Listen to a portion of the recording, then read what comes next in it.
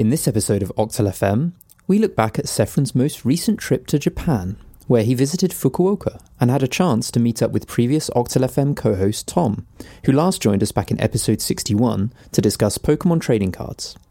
Note that this episode was pre-recorded on the 9th of December 2019, prior to the ongoing coronavirus pandemic at the time of release.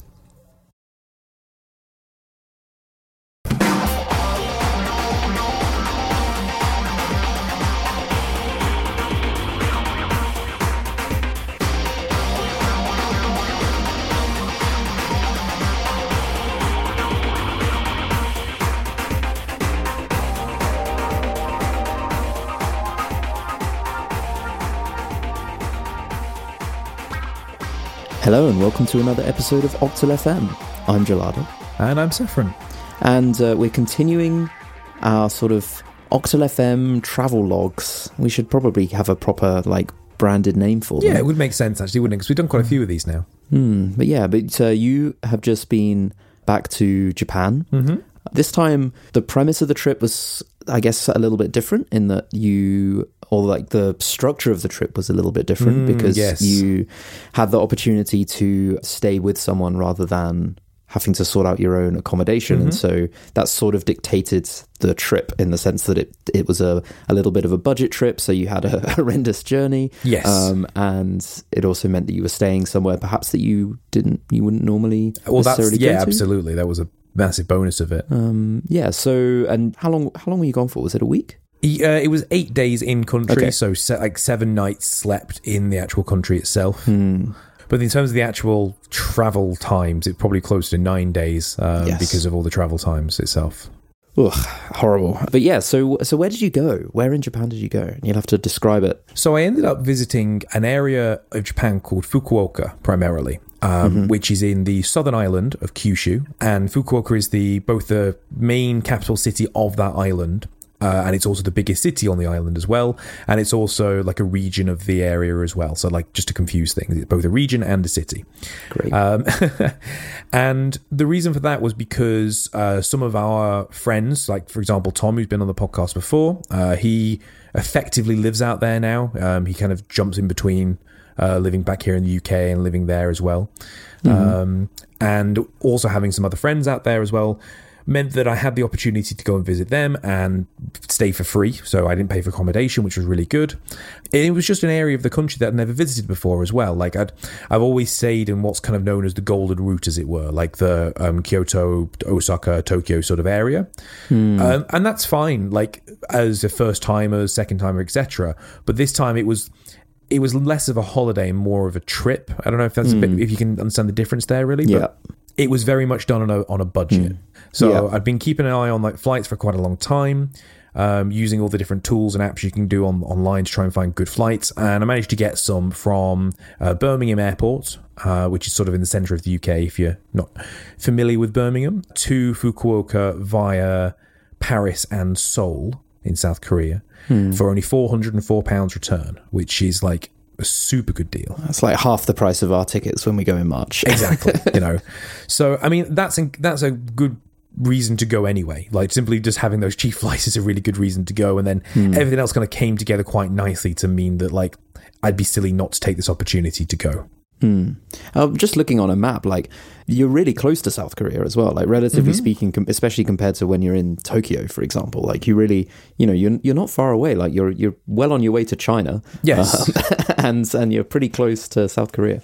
Well, that was always the thing, actually. Fukuoka's always had quite a close relationship with South Korea as a whole, especially the city of Busan, because they're 50 miles apart by the sea. And that's kind of it. Yeah. And one of the killers of it, and the journey itself was sort of probably the biggest negative aspect of the trip, especially the journey there, is I left my house at 2:30 a.m. on Monday morning. After only managing to sleep for about 3 hours, because I went to sleep at about 6 o'clock in the evening on Sunday, but I wasn't overly tired because I'd only been up 10 hours. So I didn't sleep very long. And then I ended up just kind of bumbling about. I've actually played some Death Stranding for a few hours before I left. And then as I left, I set a stopwatch. As I closed the door, before I got in the car, because I was going to drive to the airport, I set a stopwatch going on my phone, and just to see how long it would take me. And then I drove to Birmingham Airport, which took about 2.5 hours. I charged the car on the way because I didn't want to have it like be very low charge when I got back into the country, sort of thing. I wanted to make sure I had some charge in it. I got it for free, which was really nice. The vending, the machine was on free vend, which was great. Got to the airport. The airport car parking was really reasonable as well. Like I parked the car for 8 nights, I think it would have been, like overall, and it only cost me 27 quid. Wow, which is really reasonable. We consider the fact that I drove to Birmingham instead of Manchester because it was cheaper to fly from Birmingham for whatever reason, even though the rest of the flights were exactly the same. By like 100 quid, it was cheaper for whatever reason. But then it would have cost me more to get like a train or something to Manchester from where I live than it would have been to park the car in Birmingham. So like it just kind of worked out really well in that sense. So then went from Birmingham to Paris, which was fine. Very much a standard kind of 1 hour flight. You can just imagine any European flight. Had to wait around in Paris for about 2 hours, which wasn't too bad. Just sat down, played some Switch for a bit. Got on the flight. And this is when things got a little bit like dicey, unfortunately, because I thought, trying to be clever, that I reserved / booked like a window seat when I checked in. I didn't pay for the check. And I thought I'll have a window seat because that way I can sleep on the flight. I'll put my head against the bulkhead. No one's going to want to get past me, so I can just sleep. But that was the biggest mistake I think I've made in my entire traveling history because I can't sleep at the best of times on moving vehicles anyway. And then this flight was just such an old flight. It felt like a really old plane. So everything was really narrow and really uncomfortable. The bulkhead was like really weirdly protruding into my seat area. So like I couldn't even like lean into the window. Like I was basically sat upright because of the window area. So I couldn't relax very well. I didn't sleep in the slightest. I maybe had like half an hour's like napping / unconsciousness sort of thing. And God. That's it. Which was awful. And then because I was in the window seat, like getting out was really awkward. So I didn't even stand up for the whole flight. Like I just stayed in my seat the whole time. Ugh. So you can imagine how uncomfortable I was when I finally stood up. So the flight was pretty awful and the food was rubbish. And yeah, anyway. So I got to Seoul Airport after it's a 10.5 hour flight from Paris to Seoul. And the Seoul Airport, I can't sing its praises enough. It was wonderful. Like I was really expecting the worst, honestly, because like I don't know, I just wasn't expecting much from the airport, and I was there for 5 hours. It was a long layover between my flight, and it was just so frustrating because like it was an hour's flight from Seoul to Fukuoka. So I've just done like this huge long leg of the journey, and now I've got to wait around for 5 hours to do 1 more hour. It's like, oh, this is so frustrating. But Seoul Airport was wonderful. The thing that made it so enjoyable was the fact that they were completely free showers to use. Like they weren't locked behind a lounge system or anything. They were just open to use by the public, whoever wanted to use them. And they weren't even just like bath, they weren't even just like in a shower room or something, or in like a locker room or whatever. They were individual like bathrooms, like full-size bathrooms with toilets and sinks and toiletries and towels and everything to use completely for free. So after that awful flight, that made a big difference. Like that really helped, like making me feel quite a lot better, as you can imagine. Gave me a chance to change my clothes as well, because I had a bit of a nosebleed on the flight, because I'm quite prone to nosebleeds. My t-shirt was covered in blood, so I imagine the guy in the security desk in Seoul God, you must have looked terrible. Yeah, I didn't look great, because obviously I felt like awful, probably looked bad. I had blood on my t-shirt. They were like, what is going on here? So that made me feel a lot better, as you can imagine. And then after that, I also had a nap in the nap zone in Seoul Airport. They had a free like sleeping area you could use with like big chaise lounge style sofas and blankets and pillows and stuff, which was nice. So I managed to get like 3 hours sleep, which probably made a big difference. Had a killer headache, unfortunately, because I'd chosen to not have any coffee at all. Like I had zero coffee the whole time I've been awake so far, because I thought, well, I'll sleep better. But I think all that happened then was I got like A, dehydrated, and B, I probably am a bit dependent on caffeine to some extent, so it gave me a huge headache. So that didn't end up very well. But the sleep in Seoul Airport made a big difference. And then the flight from Seoul to Fukuoka was really good. Korean Air, again, was really good. The safety video was very, very memorable because it was performed by like a really famous K-pop band who like sung a bespoke song specifically for the safety video. And like it's just small little thing like that, and it was so unimportant, but it like actually really entertained me for like the 3 minutes it was on. I was like, oh, that's kind of funny. I like that. So that cheered me up a little bit. But Korean Air was wonderful. Again, I can't praise them enough. Like, I was really worried that it was going to be crap, but it wasn't. They fed us like a proper meal, even though it was an hour's flight. There was full-on drink service. It was great. I really can't complain about it. Nice. So I touched down in Fukuoka Airport, and that was great. And the only downside is, unfortunately, I got to the immigration desk, and I didn't know the address of where I was staying. Oh. So there's me like desperately scrambling to get on my phone to try and get the free Wi-Fi to contact the friends who we were meeting, saying, what's the address? Like, I don't know where they are. They won't let me through the country, which was a little bit like worrying, considering the fact that I'd been awake for so long and I was so tired and everything. But eventually I managed to get the address. It wasn't a problem. But I think they were like looking at me a bit confusedly, like, why are you here then if you don't know where you're staying? But thankfully it wasn't a problem, and I got through. And then when I got through, I met my friend, and then I stopped that stopwatch that I mentioned, and that stopwatch ended on 28 hours and 38 minutes. Oof. So it was a long trip, very, very long trip. Oh, that is long. 28 hours of travel is pretty horrendous. So that's what I say, like, even though I was in the country for 8 days and I slept in the country for 7 days, I was probably closer, like, overall on trip for like 9 days at least. Yeah. So yeah, that was hard, but it was worth it. All right. So you got there eventually after 28 hours. Yeah.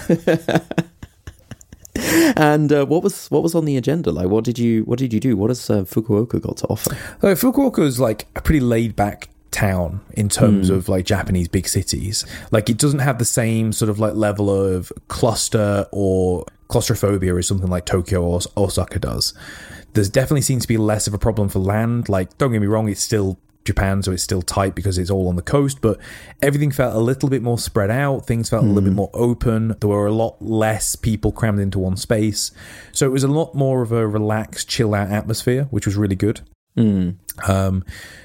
It's just a really nice, chilled out place to be. Like, it doesn't have like one specific thing you go and visit for. It's not like Tokyo where there's everything you can imagine, or it's not like Kyoto where you go specifically for temples. It just feels like kind of a nice city. There's lots of great places to eat, as you can imagine. It's quite a kind of a modern, trendy city that's like pretty popular amongst young Japanese people as a place to kind of live and work. Yeah, it's definitely somewhere you'd want to just relax in rather than go specifically to go and see certain things as a tourist, I would say. But I spent... The trip was broken up into kind of 3 separate sections for us. And I say us because I spent most of my time with our friend Tom there, who was the translator for the whole trip as well. So thank you, Tom, for being translator man, which was very useful because most of the people we stayed with didn't speak any English, or very limited English anyway. But the first 4 nights we were staying with sort of like a homestay family that we knew. They were very, very kind. They lived probably about a 20-minute train journey out of the city, and then another 15-20-minute walk from the train station. So not so far that it was like annoying to go back into the city, but far enough that you were properly not in the city anymore, if that makes sense. And getting to have that sort of like more authentic Japanese family lifestyle experience was really nice, because I'd never had a chance to do that before. Like, I'd always just stayed in hotels or hostels or Airbnbs and something like that on your own. So having that sort of that homestay environment was really nice. And if you get the opportunity to do it, maybe there's like a program you can take the people want to kind of have homestay people, or, you know, just if you know friends or family or something, that I highly recommend trying that out. Because so is a homestay thing like where you just staying with a family, essentially? Yeah, exactly.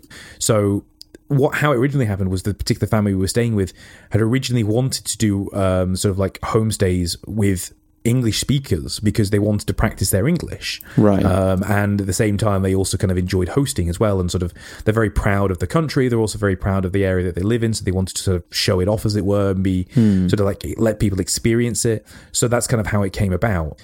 And in the end, it just ended up really awesome for us because it was free to stay. You know, we took some like nice little like English themed gifts for them because it's just kind to do so, I guess. Well, we've talked about that before, right? There's quite like gifting in Japan is like, that's quite a thing, isn't it? Yeah, omiyage. The idea of like bringing something from where you're going from to whoever you're visiting.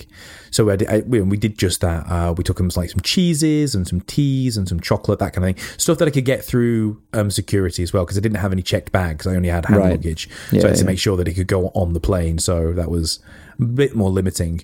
But like that at the cost of being able to stay in the country for free and also being fed both in the mornings and the evenings for like delicious Japanese home-cooked food. You know, God, that's so cool. It was...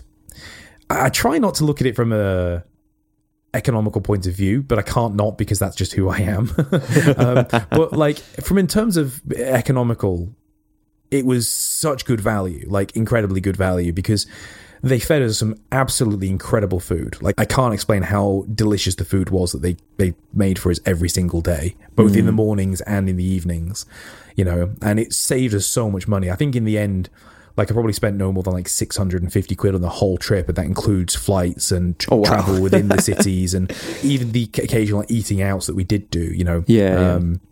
So having that experience was wonderful. Having that just like quiet Japanese suburban home life was really awesome, because I never had a chance to do that before. Having the opportunity to practice what little Japanese I have with a little English they had was really nice as well, without having to rely on Tom all the time, you know. Yeah, it was just a really lovely time. It was very relaxed as well. Like, one of the nice things about doing it this way was that there was no plan necessarily. Like, oftentimes you go on holiday, right? Or on Tuesday we're going to go to this place, and on Wednesday we're going to this place, and on Thursday we've got to go here because we're meeting this person, that kind of thing. There wasn't really any of that this time round, especially in the first half of the trip. It was very much a, let's just wander into town and see what we want to do, and this thing would be cool. Let's go and do this, maybe, you know. What was some of the food highlights? Did you have anything particularly memorable or? Well, in terms of the stuff that we were cooked for us, I think basically everything, because it was all so delicious. We had like a form of like shredded teriyaki chicken on the first night, which was really delicious. Like, it wasn't anything like I was expecting it to taste like, but it was really nice. We had that with some tempura as well. On the second night, we had sukiyaki. Have you had sukiyaki before? What is it? Sort of like a hot pot. There's a big kind of heated hot plate in the middle of the table, and you'll have like a broth, and you'll stick all the things in it, and you'll kind of cook it for yourself as you go, pick out what you want. So we had that. They made us like full-on home-cooked yakitori as well, like on a proper burner as well, that they put on the middle of the table, and just like kind of made the meat skewers there and then, with some unbelievably delicious meats as well. We had some like delicious pork and some delicious like chicken livers. Oh, it was incredible. Like, the food was so good. And it was nice and smoky as well. So it had that sort of very izakaya style vibe to it as well. Which was really, really cool. I bet it just smoked out the entire the entire place. I mean, I don't know how they don't manage to set their fire alarms off, unless they just don't have fire alarms in the same way we do. I don't know. But maybe. It was smoky, but it was delicious and smelt really nice, and just really added to the atmosphere as well. And then we also had shabu shabu, which is another form of sort of like hot pot style cooking as well. It's a little different. It's more about like you put the food in for a much shorter period of time in like boiling water rather than like hot broth, and you cook it that way. But we had some like incredible meats for that as well. So yeah, we ate some absolutely incredible food while we were there. Wow. Sounds good. I'm getting hungry just hearing about it. I mean, I've got plenty of recommendations for things to eat as well, both like home style, but also in the cities. I managed to have lots of the different sort of like Fukuoka sort of like soul food, homegrown cuisine types, if you know what I mean. Like, for example, if you remember when we went to that noodle restaurant in London, one of the things that they were selling was Hakata ramen, and Hakata is like one of the main areas within Fukuoka. And that's like kind of a famous style of noodle dish within Japan. And most of the times, if you go to like a noodle place, you'll be able to buy like Hakata style ramen, which is very it's like a pork base, pork bone broth, quite creamy tasting, very fatty, kind of a rich taste. It's not like a clean taste like some other ramen. It's kind of a thick, heavy noodle. So that's like originated from that kind of area. Yeah, I mean, obviously everyone's going to claim differently, I suppose, because like, it came from this area or whatever. But it's known to be from Hakata, which is like one of the central areas of Fukuoka City. Right. And we got to have that, which was delicious. We went to a really lovely restaurant, and that was one of the great things about having sort of Tom with us, who was quite well versed in the city at this point. Like, he knew all the kind of good places to hit up, because not only do we go to some kind of fancy looking restaurants that were in like nice established buildings, but we also went down like, you know, just back alley street sort of thing, into just like a really unassuming looking place that ended up being incredibly delicious and really reasonably priced. That was one of the bonuses to that. Like we went into one place that serves like steak bowls, which are a bit like a beef bowl, but with like Wagyu steak as opposed to strips of beef. We had to queue up for like half an hour to go in for lunch, but it was like 800 yen, which I think is like about a $5 for like a full meal, like not a small amount of food, like a big piece of, a large amount of food. Wow. And like a super high quality meat as well. Like it was so good. Hence why you had to queue up to get in. But it was a really unassuming looking building. Like you would never even think to go in there otherwise unless you knew. Were the places, the like cities and places that you went to, were they expensive? Were they cheap? Like if you compared to like Tokyo or Kyoto, were they much cheaper or were they kind of about the same? I know obviously it varies depending on where you where you pick to go. I would say that it's a little cheaper, not a lot cheaper, but it's a little cheaper than Tokyo in most instances. Probably about similar to Kyoto maybe. But okay. The other thing as well is that I think as British, we are a little bit like hard to judge because we're used to such high prices anyway. So I think by the world standards, it's quite expensive. But by our standards, it's kind of normal. Yeah. But like I didn't spend a lot of money on food. The most expensive meal we paid for was we went to a sushi restaurant on the last day. And that was pretty pricey. That was like 40 quid each. Okay. But it was like full on like high class sushi sort of thing. Like it was a really nice experience. That sounds very reasonable. But then I travel to London every day. So I mean, London, you pay like 10 times the amount you should do for something like sushi. But yeah, like 40 quid was probably the most expensive meal we had, and it was very, very high quality sushi. We ate a lot of food as well. So like as a place to go, you don't need a great deal of money and to eat incredibly, as long as you don't expect to go into like 5-star fancy business style restaurants. Just hop on TripAdvisor, hop on Google Maps, do a little bit of research ahead of time, even just ask some locals, like, where should I eat for this type of food that I'm fancying? And you will definitely find a smaller, quieter restaurant down like a back street or something that will serve you incredibly delicious food for a really reasonable price.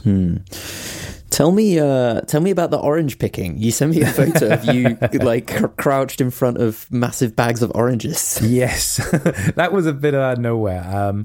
I kind of half knew it was on the horizon, but I was a bit like skeptical about it, and it ended up being a wonderful experience. Like, so the family that we were staying with, they weirdly own several trees in an orange orchard, I guess, on the side of a mountain about an hour's journey from where they live. As you do.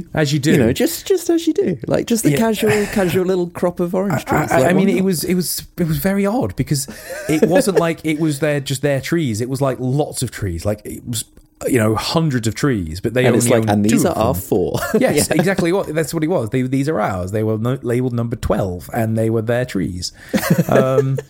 But yeah, and apparently they grow back like super quick. Like they grow back in like a month and a half. Oh wow! So you go back every 6 weeks, and you saw in that picture how many oranges we picked. Yeah, it was like 3 sacks. It was 3 full sacks, hundreds of oranges, and apparently they take about 6 weeks to regrow. So you basically never run out of oranges. And they were delicious as well. Like they I'm sure, yeah, absolutely fantastic. Yeah, it couldn't have been any fresher. So that was a hell of an experience. The orange picking itself was super fun and kind of weird and kooky, but that was really nice. And it was a good experience with the people we were with. But the other half of the experience was the drive. Like we drove sort of up into the mountains, and it was like kind of half cloudy and half misty, but it still had that sort of like wonderful, just Japanese countryside vibe to it as well. And it looks really incredible. Something that you definitely don't see in the cities ever. Yeah, of course. Yeah. And then we also we drove there along the highway, which was fine, a lot slower than expected. Like I think like most of the times that we were doing like 50 miles an hour, like they felt quite slow highways. But then along the way back, we drove along the coastal road, like literally just hugging the actual coastline itself. And some of the views you get from there are incredible. If you get a chance to get outside of the cities when you do visit Japan, because that's obviously the primary reason people visit is the big cities. I can't recommend it enough. Get yourself a car, rent a car if you can, or go with people who have a car or whatever, and just try and experience things like the coast and things like the mountains, because they are a different world. Like it's almost like you're stepping into a different country. Well, that's the thing about Japan. We talked about this before. Like the geography of Japan is so interesting in that so little of it is actually like flattened and suitable for cities, and so much of it is mountainous and that kind of like environment. You do forget that when you're in the big cities like Tokyo and Fukuoka, for example, because they're just such lovely modern cities, you know, and you don't think about it. But then even if you just go out half an hour outside those cities, you're at an enormous mountain range. You know, it'd be like you going from London like half an hour any direction and being at a mountain. Like it's just, like you're in Scotland suddenly. Yeah, exactly. Yeah. So that's an area of Japan that I'd not really had the opportunity to explore before, and I'm really glad I got to this time with the help of the people we were staying with, because they could drive and they knew where they were going and what to recommend and that kind of thing. Nice. So Fukuoka was one place you went to. Yep. Where else did you go? So we spent a single night. We took the Shinkansen, the bullet train, to Hiroshima for a day and a half, 2 days, and that was a great experience. The biggest reason that we were visiting was primarily to go and visit the Peace Museum, which was the museum built in pretty much the center of the city to commemorate the atomic bomb, the dropping of the bomb on the city. So I got to go and see the A-bomb dome, which is the kind of the big famous building that survived the blast. I'm sure you've seen the pictures of it before, and go to the actual museum itself, which is a really sobering experience. Like it's not a nice place to go, but it is a really important and interesting place to go at the same time. It certainly took us maybe about an hour afterwards to sort of perk our spirits back up and be kind of happy and jolly again afterwards, because it's a pretty heavy experience. But it's definitely it's on the same sort of level for me as going to something like the Berlin Wall is, like in terms of a historical place to visit. Like it's such a era-defining part of human history to go there. So if you ever get the opportunity to go, I would highly recommend it. Well, we're gonna be there in March. Yeah, so, you're visiting, aren't you? Which I can't recommend enough. Like it's a wonderful thing. And weirdly enough, the day that we went, well, rather the weekend that we went, was also the weekend that the Pope was visiting. Oh, all right. Randomly. The Pope was visiting Hiroshima City on Sunday, and we were there on the Saturday and Sunday. And we were like, shall we go to the Miyajima Island on Saturday and do the Peace Museum on Sunday, or the other way around? I'm like, well, if the Pope's there on Sunday, I'm pretty sure it's going to be impossible to move around. So let's do it now and not go and see the Pope. So that was kind of a weird coincidence. But we did that, and Hiroshima was wonderful. We got to see some like good sights, obviously, but we also got to eat some delicious food. Got to eat some Hiroshima-style okonomiyaki, which is sort of like a fried egg noodly dish type thing. Oh yeah, very very delicious. Can't recommend that enough. And then on we stayed with our mutual friend, who I know you're going to visit as well. And then we also went to a city called Kure, which is about 40 minutes drive outside the city. But the thing it's most famous for is it was one of the primary shipbuilding yards for Japan during the 20th century, both during the wars and otherwise. And its most famous claim to fame is that it was the birthplace and construction place of the battleship Yamato and their sister ship, which, if you're not aware, is the biggest battleship ever built in human history. It was absolutely enormous. So there was a full museum there dedicated to it. You can go to the Maritime Museum there, and it tells you all about the history of the city and the shipbuilding yards and the ships itself, and all the other things that they did in the city as part of like the war effort and all that kind of stuff. So, and it was surprisingly unbiased. Like I was worried it was going to be a bit of a Japan is amazing sort of thing. Like, you know, we did nothing wrong, but it wasn't that actually. It stuck very much to the history of the actual ships themselves and the yard and the people who work there and that kind of stuff. And it kind of tried to stay away from the more political side of the war aspect of things, which was good. Only limitation was that it wasn't the best English there, unfortunately. I'd say about 70% of the displays didn't have any form of English to them at all, and when there was English, it was a bit broken. Like it was perfectly readable, but it clearly wasn't written by someone who spoke fluent English or fluent Japanese to translate sort of thing. I guess you're starting to get a little bit off the tourist, off the international tourist track at that point. There were some tourists there, but when you compare it to going somewhere like Kyoto, that you definitely notice when there is another Westerner there, for example, because most of 95% of the people there are the native Japanese, or maybe come from Korea or China or something more close to home. So yeah, you are a little bit more off the beaten path in terms of the tourist industry at that point, but it's definitely worth a visit if you're ever in that area and you can get there. It's a little bit awkward to get to. I think it's probably like a 40-minute train journey from Hiroshima So it's a little bit awkward, but I mean, it's definitely worth it if you're interested in sort of military history or shipbuilding history, that kind of thing. Cool, nice.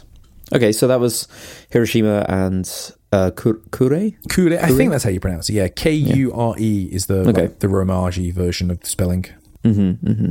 And then were you then back to Fukuoka? Yeah, so we took the Shinkansen back to Fukuoka, and every time I ride the Shinkansen, it's so fun. Like, I love it. I love it.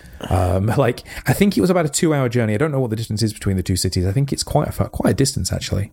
But it took about 2 hours. We took like the limited express train, so it stopped a couple of times. But it's the only form of transport I've ever been able to go on where I've not felt sick whilst like playing a game or watching a video or something, because of how unbelievably smooth it is. And the fact that like you don't really see the outside world either helps not confuse your brain. So like that was fantastic as well. So I always enjoy the Shinkansen. And then, we got back into Fukuoka. We stayed in the city this time round. Like, we weren't staying with the homestay family again. We stayed in the city itself this time round. And that was sort of the opportunity to spend like a couple of days before I went home to kind of have the city life experience. So we'd done the more rural side of things. We'd done the trip to Hiroshima, and now it was time to sort of like just be lads in the city, which was a lot of fun. And we did all the usual sort of stuff. Like, we went for drinks, we ate some delicious food, had some more of the more like well-known Fukuoka style food, which is a thing called motsunabe, which again is it's a form of like hot pot. That's what nabe is. I'm sure you've had that one. But it had like, again, it had sort of like I think it was a pork bone broth again. Don't quote me on that. I might be wrong, but that's what it kind of tasted like. But specifically, it uses like tripe or offal, sort of like the off parts of meats that most people wouldn't use. But because it was kind of fatty, it worked really well with that heavy broth as well. It was just really a really succulent taste. It was absolutely fantastic. And we had that along with some like a whole assortment of some of the small little dishes. We got to try some of the other Fukuoka specialty called mentai, which is a form of like cod egg, very salty fish eggs, which were unbelievably delicious. Very salty, but if you have them with like a little bit of like a little salad or something, that's what I had them with. It took the edge off a little bit, and it was just really, really tasty. But so you can tell that food was a big part of this trip. Oh yeah, I mean, as it should be. and having, like I say, having the opportunity to know where to go with the guides as well was super awesome. Yeah. And then otherwise we just sort of spent some time in the city, like doing all the usual sort of stuff. Got to go to the Ava store in Hakata Station. Oh, not Hakata Station, in Canal City in Hakata, which was definitely the best Ava store I've ever been to. Like, it's better than that the like super upmarket fancy one in wherever it is. I don't know if you can see, it's kind of hard to tell in the pictures from the ones I sent you, but it's so much bigger. Like, it's enormous by comparison. And it's just nice and wide, lots of merchandise. It had some, like, there was a gaming chair in there that was like £400. I was trying to work out how I could get that home because I was like, I need this gaming chair in my life. I don't know if they could deliver it to the UK. I'm not sure. I think that would be another £400. I think it probably would be. But it was beautiful because it was coloured in the style of Unit 1. So I need that chair in my life.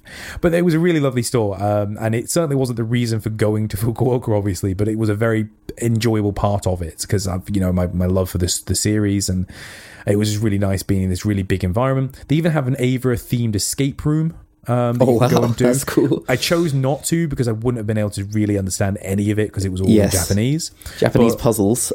Exactly. Japanese puzzles is already complicated at the best of times. And then, not being able to speak the language is probably like going to just, deal breaker, unfortunately. Yeah. But it's still pretty cool that you get to, they do have that in the very local as well. And if you win, you get like a code. You can go and open like a safe in the store and get like some free goodies and stuff like that. That's cool. So we did that.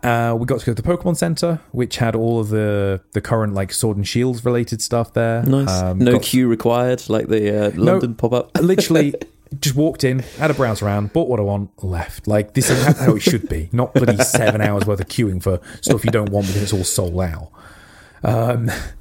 And just otherwise just getting to go around the city, going to see some lovely sights. I got to go to the top of some really lovely sky gardens again, like I did the last time in Osaka. Did that both during the day and at night, and it was just beautiful. Had some wonderful coffees. Tried to go out of my way to find some nice coffee places, which was really enjoyable. But unfortunately, no one else seemed to really appreciate them, as is often the case. Do they? I can't remember from when we went. Do they I'm trying to remember what the coffee scene is like in Japan. Like they do have some specialty coffee. I'm trying to remember if they also roast it as well. I feel like I remember seeing some stuff that was not local that was roasted as well. I went to the one shop in particular that stood out to me was actually the one we went to in Hiroshima, which was called Obscura Coffee. So shout outs to Obscura Coffee. And I could see their roasting equipment from where I was sat, so they were roasting in the store. Yeah. They had like the full on setup, like all the stuff that you've seen, sort of the really nice big fancy places here in the UK and in Europe. Nice. They were doing it there and then. They had all sorts of kind of nice coffees to choose from. Very Western style, like very much what you'd expect to find over here. Very minimalist. Pretty expensive, but I mean that's what you get for a fancy coffee shop. So but it was worth it. It was really nice, and it was flourishing. Like every time I went into a different fancy coffee shop, I think I went into 4 while I was there, and every single time it was like pretty busy, and trying to find a place to sit down was kind of difficult. But I mean, that just shows that they're doing well. Nice. And that was kind of it, really. The city is a wonderful place to go. I had a wonderful time on a very Spartan budget. That was almost half of the fun, was trying to see how much I could do on such a small budget. Probably the biggest limitation, other than the difficult travel, was just having such a small bag. Very lucky that obviously I was with the homestay family and they were able to wash my clothes for me. So I didn't have to worry too much about like running out of clean clothes. And also not being able to bring that much stuff home either, because I had so little space in my bag to shove things in. Did manage to find some space for some artwork books, of course. Nice. Could not. Found some absolutely wonderful deals in a second-hand store called Mandarake. I think you've been in that one in Akihabara. Yes. I got some absolute bargains there. Excellent. And then flew back. The flight home was a lot easier. I was flying with KLM this time as opposed to Air France on the big one. And it was an older plane, even more so than the Air France plane. Like, there wasn't any USB power sockets in the chairs, and that was like, oh dear, I now have to ration out my phone battery. Which meant that I wasn't able to do as much on my phone as I wanted to, but never mind. But the actual plane itself was far more comfortable. It was wider. The food was slightly better. The journey just felt better in general. And I took an aisle seat this time as well, which I think probably made a difference too. Right choice. Nice. Well, it sounds like you had a good time, and also, you know, quite a non-standard trip, which is really fun. You know, things like everything from picking oranges to like getting off the beaten track a bit. Food. You know, I mean, don't get me wrong, I still love going to Japan for all of the usual tourist things that you can do, but it was nice to have both of those things this time around. Like, I got that little bit in the city towards the end of it, but I got to do so many other interesting, cool, unique things as well. So it was very much a best of both worlds trip on a really good budget. Excellent. Nice. Well, hopefully you've enjoyed this little travel log, a little like retrospective look at Seth's most recent trip. There'll be another one fairly soon when Tony and I go in March. I'm looking forward to it. I love talking about it. And if you've got any things that you think Seth missed that he should know for maybe next, if you ever go back to the same areas, or any recommendations for when Tony and I go, we are going to Hiroshima as well, so we're gonna follow a little bit in your footsteps.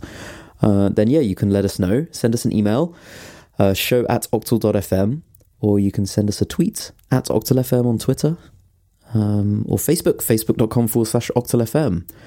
We have some stickers as well. We have some nice Octal FM logo stickers. So if you want some of them, then let us know. Get in touch with us.